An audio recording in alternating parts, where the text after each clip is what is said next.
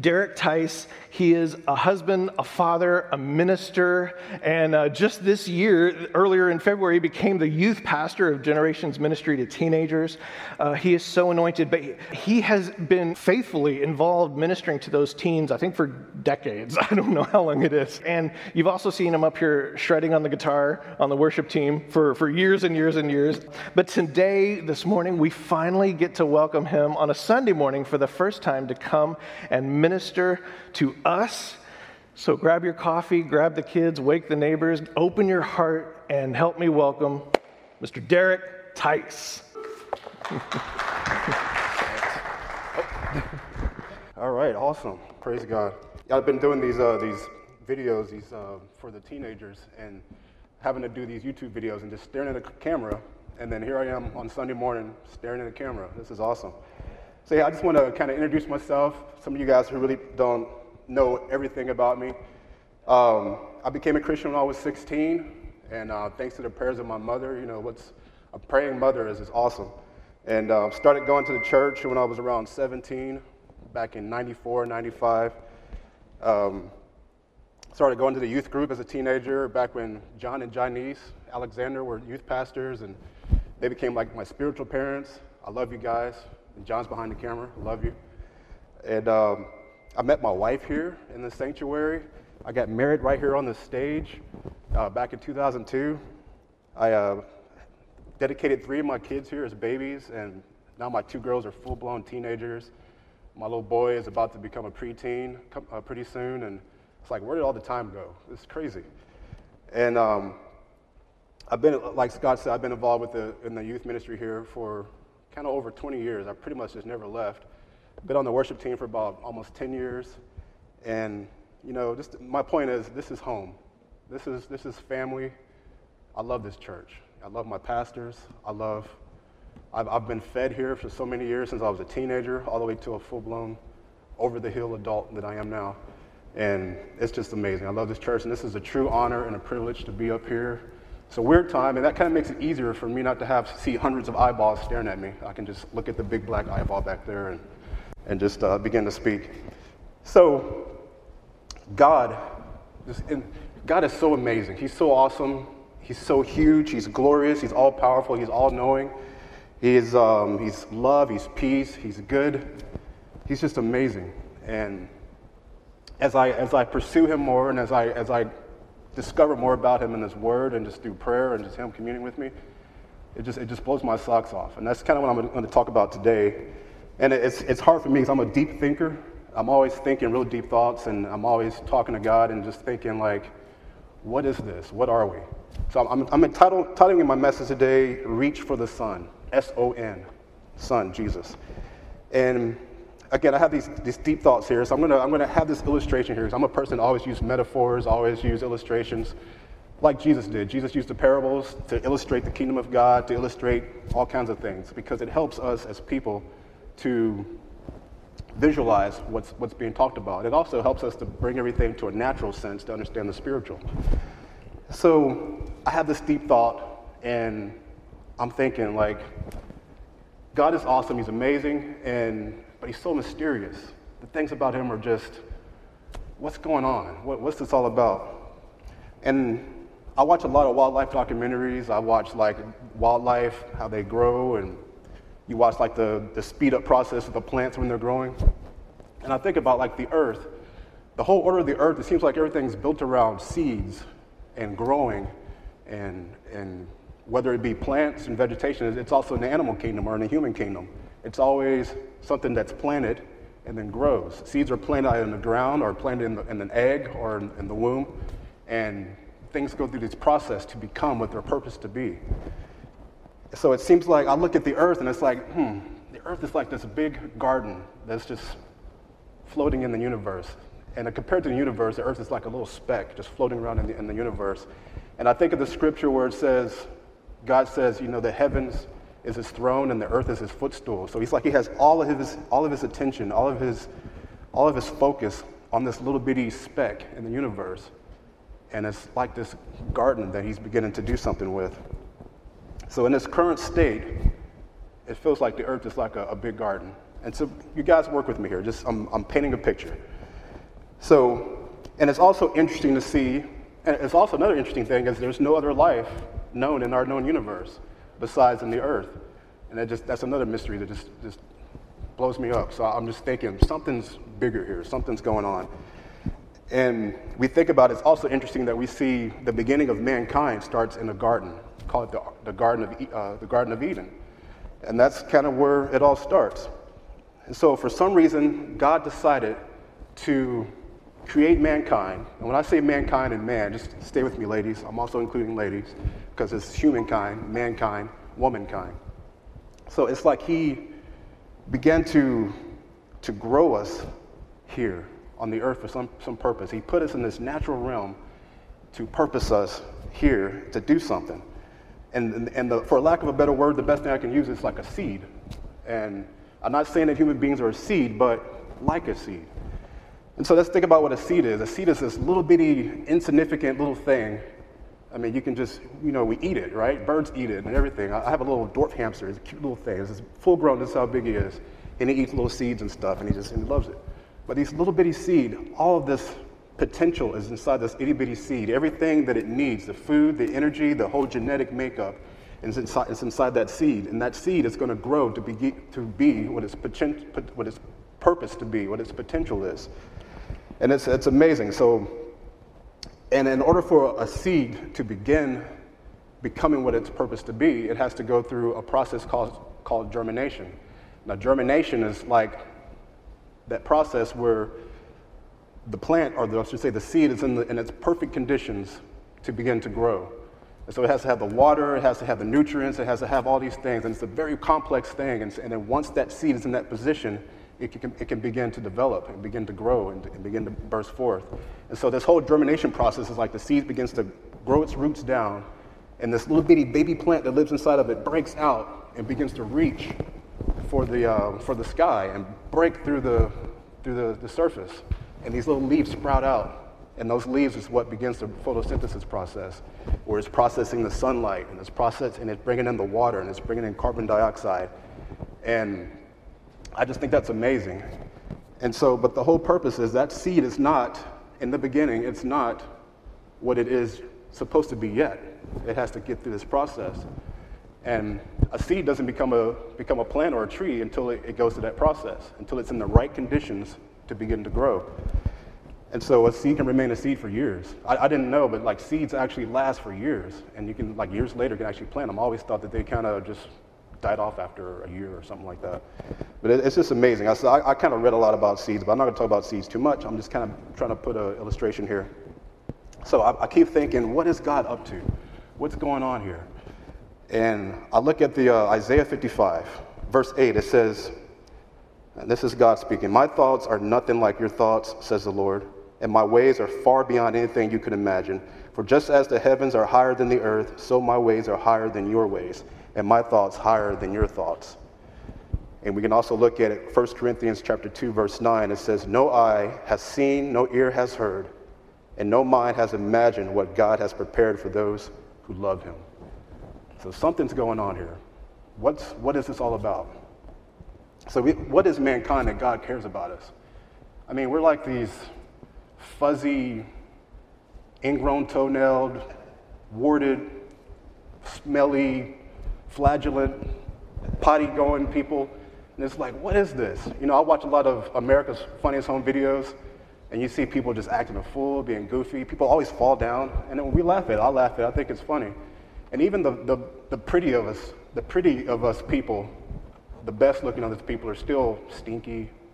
They still got to go potty, and they still get sick, and they're still just, ugh.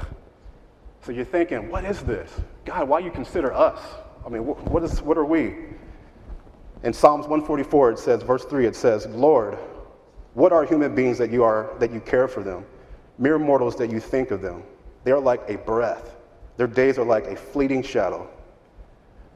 Job 7, verse 17, it says, "What is mankind that you make so much of them, that you give them so much attention, that you examine them every morning and test them every moment?" And then finally, Psalms chapter 8, verse 4, it says, "What is mankind that you are mindful of them, human beings that you care for them. You have made them a little lower than the angels and crowned them with glory and honor and made them rulers over the works of your hands and put everything under their feet, all flocks and herds and animals of the wild, birds in the sky and the fish in the sea, all that swim in paths and of the seas. And the same scripture is referred to later on by the author of Hebrews in chapter 2, talking about Jesus. And there that chapter is talking, and you should go back and read it. Hebrews chapter 2 is amazing, talking about the superiority of Jesus, how he became a man, he overcame, and he was glorified. And so scriptures tell us that mankind is made in the image and the likeness of God. And so in order to understand, okay, so what's God like? We have to understand what God's like.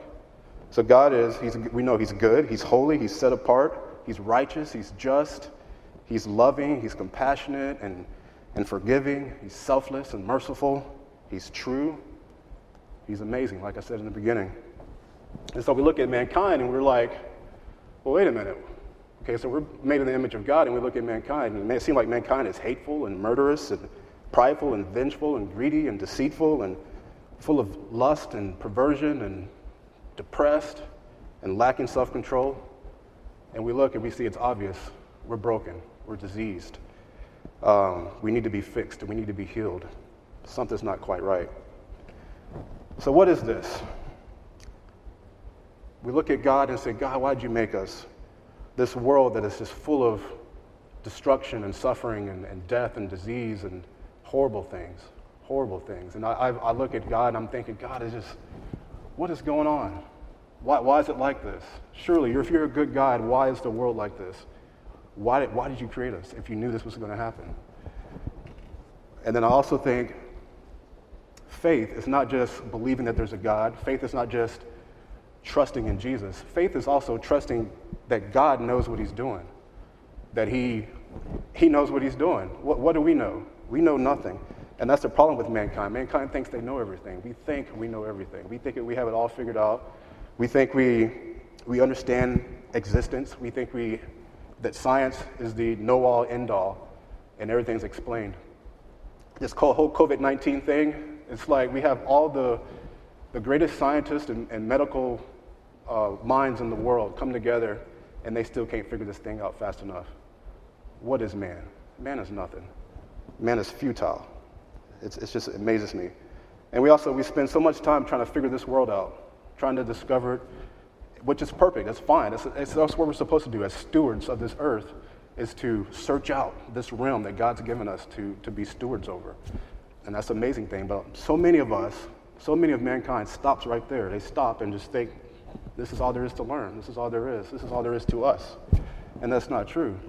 We are this thing, this creation that God values so much that he invested his blood, sweat, and tears into. Why? That's the great mystery.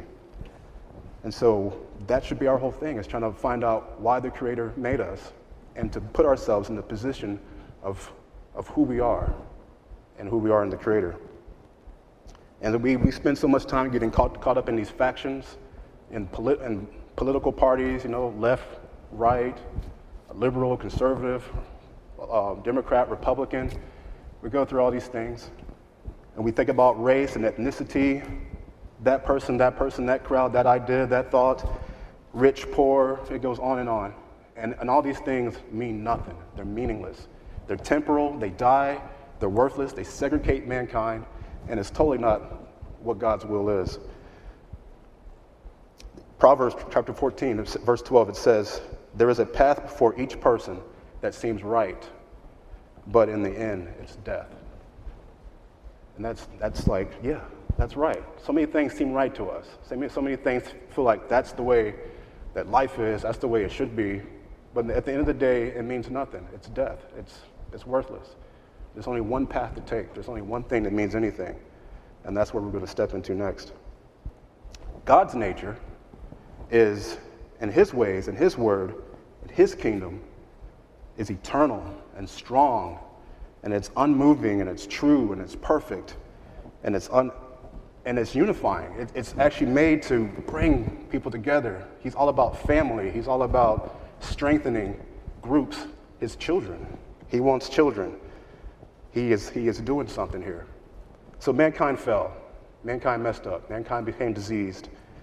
And if you read, and I don't have the scripture, but if you read Isaiah 57, verse 16, and we see God looking and seeing, after he's been trying so much to invest in mankind, and seeing that he's basically saying, I'm not going to spend all this time trying to contend with mankind, trying to get them right, trying to accuse them, being angry, trying to get them right, because they're going to become faint. They're going to run out of gas. They don't have enough strength to keep up. And he's basically saying, my purpose in creating man was going to be frustrated. I need to do something else. And we know God had a plan from the beginning. From ever since man fell, he had a plan. So he wasn't surprised. So it's like God was beginning to develop something to sustain man and to keep us going so that his purpose can continue to go, and that he can continue to have more people, more children, more of us. And here we have the Lord worked to redeem mankind back to himself by putting himself right smack dab in the middle of all this, and so that he can grow in the full form of man and into this perfect and powerful, the most perfect and most powerful being that's ever born on this earth. 1 Corinthians chapter 15, 22, it says, for as Adam all died, so as in Adam all died, so in Christ all will be made alive. So basically, no longer are we supposed to be the image bearer of the first man, Adam, the one who brought death. But now we are supposed to be the image bearer of that last man, Christ Jesus. This is the perfect one. This is the one who is glorified. Now we become a new creation, a new thing. Now it's like Jesus has planted himself to be this tree that now drops these seeds into this earth, and now we become that if we put ourselves in that condition, in that germination, like a seed, to begin to process and become what he's made us to be. So we're supposed to become a new creation. 2 Corinthians chapter 5, verse 17 says, therefore, if anyone is in Christ, the new creation has come, the old has gone, the new is here. 1 Peter chapter 1, verse 23, it says, for you have been born again, not of perishable seed, but of imperishable, through the living and enduring word of God. For all people are like grass, and all their glory is like the flowers of the field. And the grass withers and the flowers fall, but the word of the Lord endures forever. So this is it. Jesus is the perfect human being. He's the example. He's the model of perfection. And he, again, we use this illustration of thinking about earth as this garden. He has come and he's set up. And trees bear, they bear seeds. That's where seeds come from. They come from the source of what they are. So here it is. You have Jesus comes and he begins to plant the seed of the gospel, plant the seed of the kingdom, and we take it. We begin to become this land, this soil, to take that in and to grow in that. It's not God's will that we become stagnant. And a seed is an amazing thing. Think of I think like the tallest trees in the world are the redwood trees that you see in California. And man, these trees get to like 300 to 350 feet tall. And I think the tallest of them is I think it's called a Hyperion or something like that, Hyperion. And it's like 380 feet tall. I think it's like the tallest tree in the world. But when you see a redwood seed, it's this little bitty thing. There's so much potential in that little bitty seed. And that seed is not the tree, right?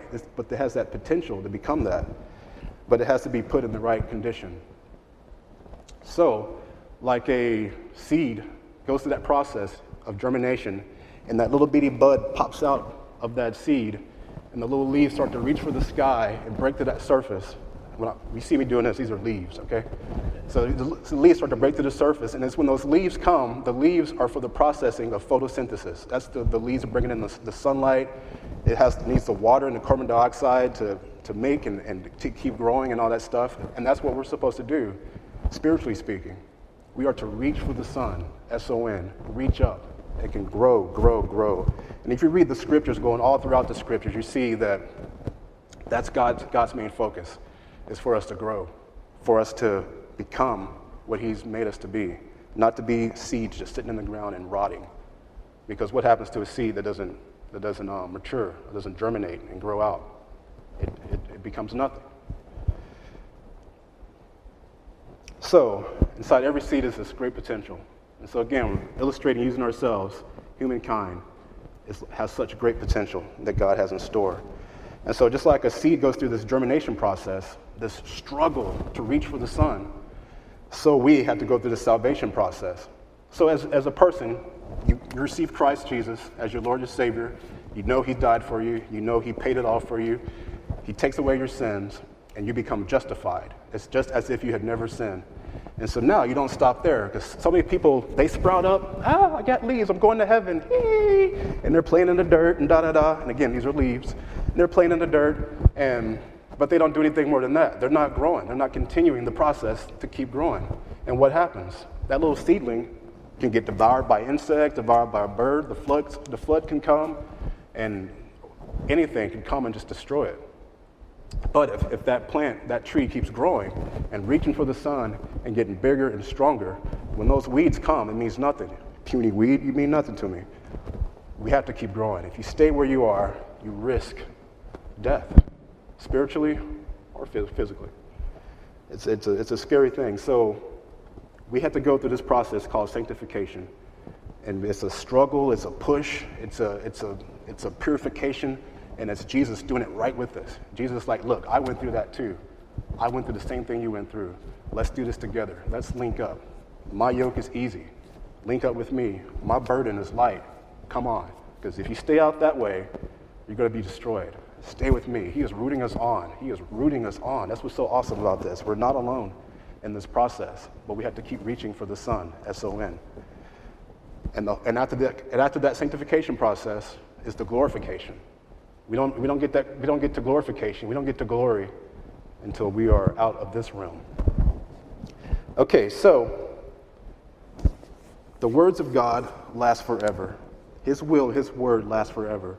And it's God's will that no one should perish. It was never his will that any of us should die or be destroyed or go to hell or any of that. That's the will of God. And if we walk and live by the word of God and by the will of God, we will live forever because his word and his will is eternal. If we don't do that, then there is no eternal life after that. So just like a seed, just like when a farmer sows a seed, he sows those seeds. He wants every seed to become a crop so that it can grow fully to its potential, to what it's supposed to be, and then he can harvest it and take it to his barn and celebrate with it, right? God is the same way. He didn't put us all here to be destroyed. He didn't put us all here for just a few of us to grow. He wants everybody. It's his will that none should perish, but that everyone should come to the saving grace of Jesus Christ. So we're all in this period of grace. And it's like, just like the crops are growing on a farmer's field, they're in a period of grace before they're harvested. They're given time to grow. And so God has given us a period of grace to grow, to know him, to come to him, and to become what we are to be in eternity. But we have to produce fruit. And you see in John chapter 15, there Jesus is talking to his disciples, and he's talking about being the true vine. And he tells, and I'm just paraphrasing what he said, but he tells his disciples, saying, and he's not just talking to his disciples, he's talking to us even to today, and all people. Hey, I'm the true vine. You guys are the branches. You stay grafted in me, you're going to grow. You're going to produce fruit. You're going to have everything that you need. But those that don't produce fruit are going to be pruned off, will be cut off by the Father, who was like the farmer, and thrown away and burned. But you are to produce fruit and grow. And so if you're reaching for the sun and you're growing and you're going through that process and you're taking in his word and you're taking in the Holy Spirit's reigning over you and you're praying and you're going through the process of sanctification and you're pushing and you're reaching and you're going after God, you're going after Jesus with all your heart. He's the source. He's the perfect one. He's the sunlight. He's the rain. He's everything. He's awesome. And so it's then that you begin to produce fruit. Ooh, there's love. Ooh, there's joy, kindness, gentleness. Everything starts to pop out, and you're like, wow, look at that. And it's all because you're reaching for the sun. So we need to be fixed. We're broken, and Jesus came to fix us. He came to repair us. He came to heal our disease, and that disease being iniquity, sin, that desire to want to do wrong, that desire to want to sin, that craving. He comes to take that away from us. And Jesus said that anyone who has seen me has seen the Father. He's the image of God. He's the image of God. And we're supposed to take his image. And let's look at these scriptures because they pretty much say that. So we're going real fast here. 2 Corinthians chapter 5, verse 21. It says, "For God made Christ, who never sinned, to be the offering of our sin, so that we could be made right with God through Christ." Ephesians 4, chapter 4, verse 22, it says, "Throw off your old sinful nature in your former way of life, which is corrupted by lust and deception. Instead, let the Spirit renew your thoughts and attitudes. Put on your new nature, created to be like God, truly righteous and holy." 1 John chapter 3, in verse 1, it says, "See how very much our Father loves us, for he calls us his children, and that is what we are. But the people who belong to this world don't recognize that we are God's children because they don't know him. Dear friends, we are already God's children, but he has not yet shown us what we will be like when Christ appears. But we do know that we will be like him, for we will see him as he really is. And all who have this eager expectation will keep themselves pure, just as he is pure." And one of my favorite chapters in the Bible, Colossians chapter 3. I love this. I'm reading this in the Amplified. Starting in chapter 3, verse 2. It says, "Set your mind and keep focused habitually on the things above, the heavenly things, not on things that are on the earth, which only have temporal value. For you died to this world, and your new real life is hidden with Christ in God. When Christ, who is your life, appears, then you also will appear with him in glory."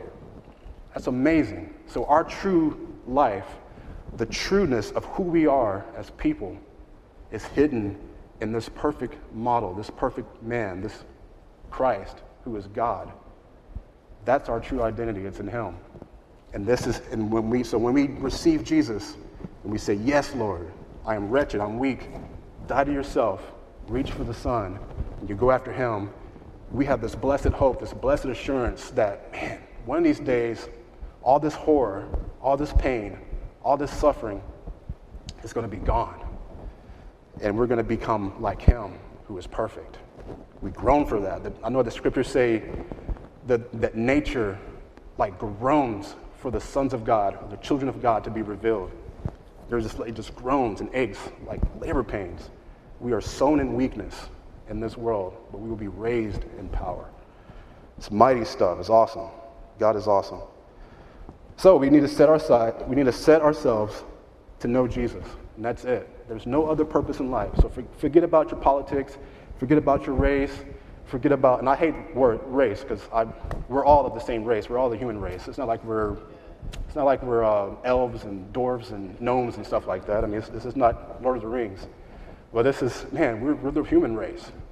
And God has created us many colors because he loves colors. He loves different flavors. He loves diversity. He loves that stuff because he's intelligent. He's amazing. Okay, so I'm going to step into another phase here. And so we kind of talked there were so many scriptures I had here. I had to cut a lot back because this is basically condensed. And I've actually shared a little bit of this a few years ago in a youth group. And I'm not sure if the poor young people got it, but when Scott had asked me, if I would teach, and first I was just like, wow, yeah, absolutely, and then I was like, oh, well, Lord, what do you want me to talk about?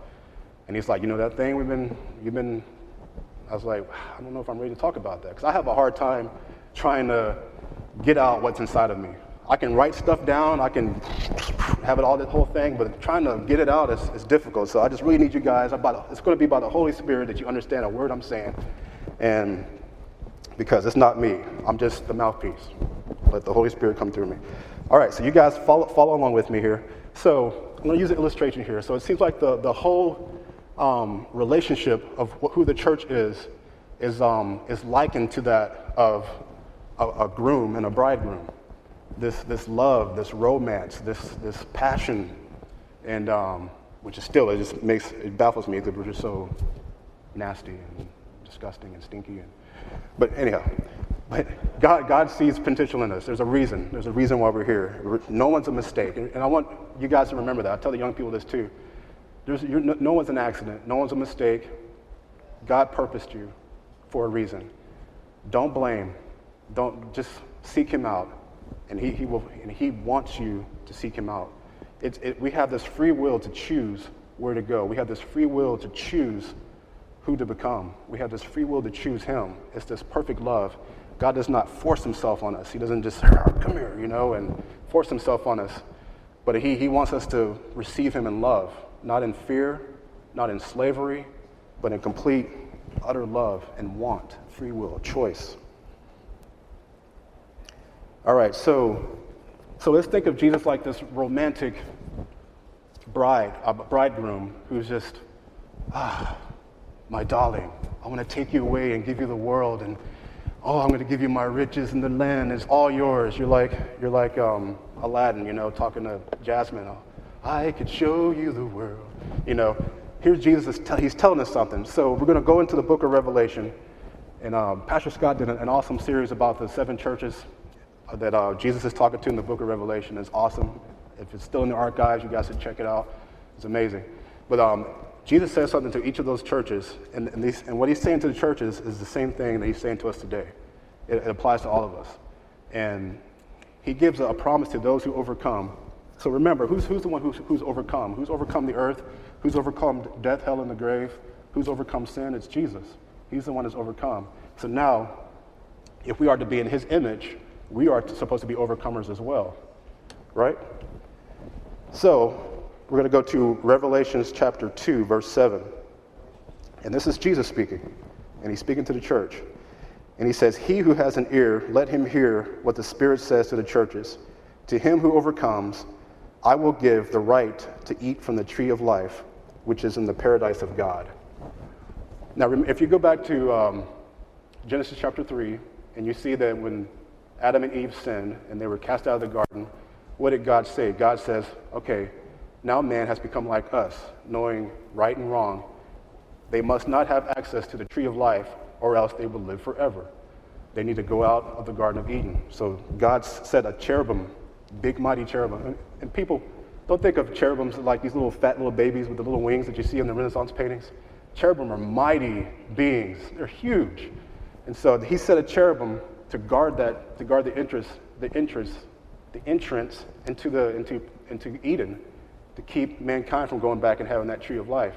But now, Jesus is saying, if you overcome the fallen nature and partake of the divine nature, which is Jesus' nature, you overcome this life and the ways of this world, you will be able to go back and partake of that tree of life. And you will be, and basically you're saying you're going to live forever in the paradise of God. We call that heaven, right? All right, Revelation chapter 2, verse 11. It says, "He who has an ear, let him hear what the Spirit says to the churches. He who overcomes will not be hurt at all by the second death." So we know about the second death. The second death is basically hell. This is basically the final hell. This is when God takes, the devil and all his angels and the Antichrist and the false prophet and all of those who did not, who rejected Christ. They're thrown into the lake of fire. So is the second death. So Jesus is saying here, hey, you overcome this world, you become overcomers in my image, you will not go to hell.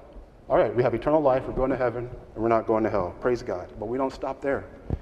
Here Jesus says in chapter 2, verse 17, "He who has an ear, let him hear what the Spirit says to the churches. To him who overcomes, I will give some of the hidden manna. I will also give him a white stone with a new name written on it, known only to him who receives it." Now, scholars try to figure out what this hidden manna is, and I'm not going to get into all that because I don't know. But He's going to give us a new name, a name that is solidified in stone, that is pure. And what is a name? A name is an identity. We're going to have a new identity. We're going to have a new worth. We're going to have a new purpose. You know why? Because what's here is not even the beginning. We hadn't even broken through the surface yet. We're not even babies yet. We're just seeds growing, seedlings growing. Life hasn't even begun yet. Everything is kind of at this pause right now. It's not a pause, but it's this process of becoming what we're supposed to be. So given a new name. Revelation chapter 2, verse 26, it says, "To him who overcomes and does my will to the end, I will give authority over the nations. He will rule them with an iron scepter. He will dash them to pieces like pottery. Just as I have received authority from my Father, I will also give him," okay, just as I received authority. And then another statement is, "I will also give him the morning star." So we know that Jesus is coming back to this earth, glorified, fully deified, and he will take his place as the ruler of this world.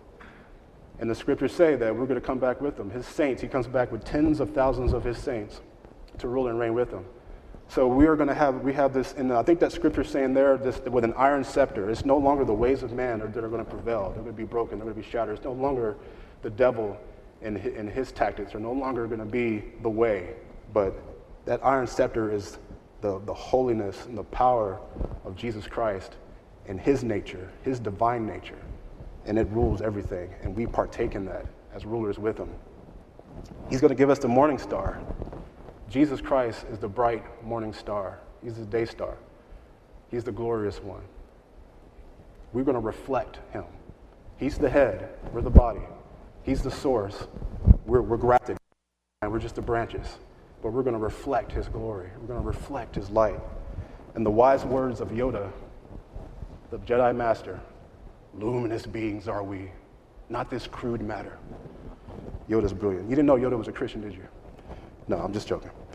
All right, so Revelation chapter 3, verse 5. It says, "He who overcomes will, like them, be dressed in white. I will never blot out his name from the book of life, but I will acknowledge his name before my Father and his angels." We're going to be purified. We're going to be solidified in the book of life. And our name, our new name, our identity will be known to the angels and all those and throughout the universe. Who knows? Jesus saying, these are my people. This is my person. They belong to me. This is in the form of relationship, this is my bride. Revelation chapter 3, verse 12, it says, He who overcomes, I will make a pillar in the temple of my God. Never again will he leave it. I will write on him the name of my God, the name of the city of my God, the New Jerusalem, which is coming down out of heaven from my God, and I will also write on him my new name. If you look at Revelation chapter 19, you see it's talked about there that Jesus has a new name that is only known to him. And so God reveals himself in so many ways to us. He has all these different names of what, Jesus has a meaning, and the Christ has a meaning, and Jehovah Nissi, the Lord our banner, and all these different names that we know of. He's revealed himself in so many different names, but Jesus has a side of him that we don't even know about. He's only revealed to us so much right now. We don't even know the whole fullness of God yet. But here he's going to show us that identity, and he's going to put his name on us, the name of God, the name of the New Jerusalem. That's going to be our identity in this new paradise. It's going to be our identity is going to be who Christ becomes, and to become a pillar in his temple. You know how the scripture says that we are the temple of the Holy Spirit? It was never God's intention to dwell in a building. It was always his intention to dwell in his people. You read the book of Revelation, you see now the God comes down to earth to dwell with his people, and I will be their God, and they will be my people. That's always been God's passion. This inner love, this inner connection, this inner communion, this inner unity is amazing. And these are mysteries to us. I can't fathom this. None of us can fathom this. We can just trying to humanize it the best we can, but we have no idea what potential we have within us. Revelation chapter 3, verse 21, it says, "To him who overcomes, I will give the right to sit with me on my throne, just as I overcame and sat down with my Father on his throne." Wow. We're going to be one with Christ. Again, he's the head. So let's don't get this Let's don't let our brains get too big here. But something's going on here. I want you guys to follow me. Something is going on here. We are more than what we seem. Our potential and what God has given us is more than what we know. There's something beyond this realm. And God has created us for a purpose. And our life is going to begin there. And whatever, the universe is huge, it's vast. I don't know what we're going to be doing forever, but there's going to be assignments, there's going to be things, there's going to be more to do. The universe is huge. We're just only getting started, just this little speck called the earth. And then as we go on to Revelation chapter 21, and this goes on a little further, and this is after Jesus has pretty said, I'm creating a new heaven and a new earth, and all this is going to be wonderful and great, and it's going to be my people, I'm going to be your God, and all this. And then here he says, he who overcomes, we're in chapter 21, verse 7, he who overcomes will inherit all this, and I will be his God, and he will be my son. Or you can insert daughter. Amazing, amazing. So we have to get this mindset. We have to begin to try to have the mind of Christ, so we can start looking at other people and thinking. And I'm in the same boat here. I think we all are. We see other people, and we see just rude people and people who are nasty, and we see people that we just don't plain like, or we see people who are tatted all up and piercings and all that stuff, and even people who are criminals and murderers and stuff like that, and we see them and we are disgusted by them and we hate them. Well, we need to start looking at people like they are this seed full of so much potential, and it's our duty to pray. A lot of people who are not in those conditions to begin to know Christ. That's why it is our purpose to take the seeds that God's given us, the seed of the gospel, the seed of the kingdom, and go out into the world, to our neighborhood, to our city, to our country, to the world, and preach the gospel. Because everyone must hear it. Everyone must know, so that God's purpose for creating man can be fully developed. Again, it is not his will that anyone should perish. It's not his will that anyone should fall away and be thrown away and to be cast away. It was never his will for anyone to go to hell. Reach for the Son. That's our whole purpose. Our aim always is to please God. That's our whether we are here in the body or away from the body. I forgot what scripture that was, about somewhere in 2 Corinthians chapter 5, verse 9. Our aim always is to please him. That's our whole duty, is to please God. Not to please ourselves, not to please someone else, but to please God. And when we do things God's way, you become this full-blown, awesome human being that's gentle and loving and cares. And we think of the story where Jesus kind of sees his disciples and he sees that they're arguing about something.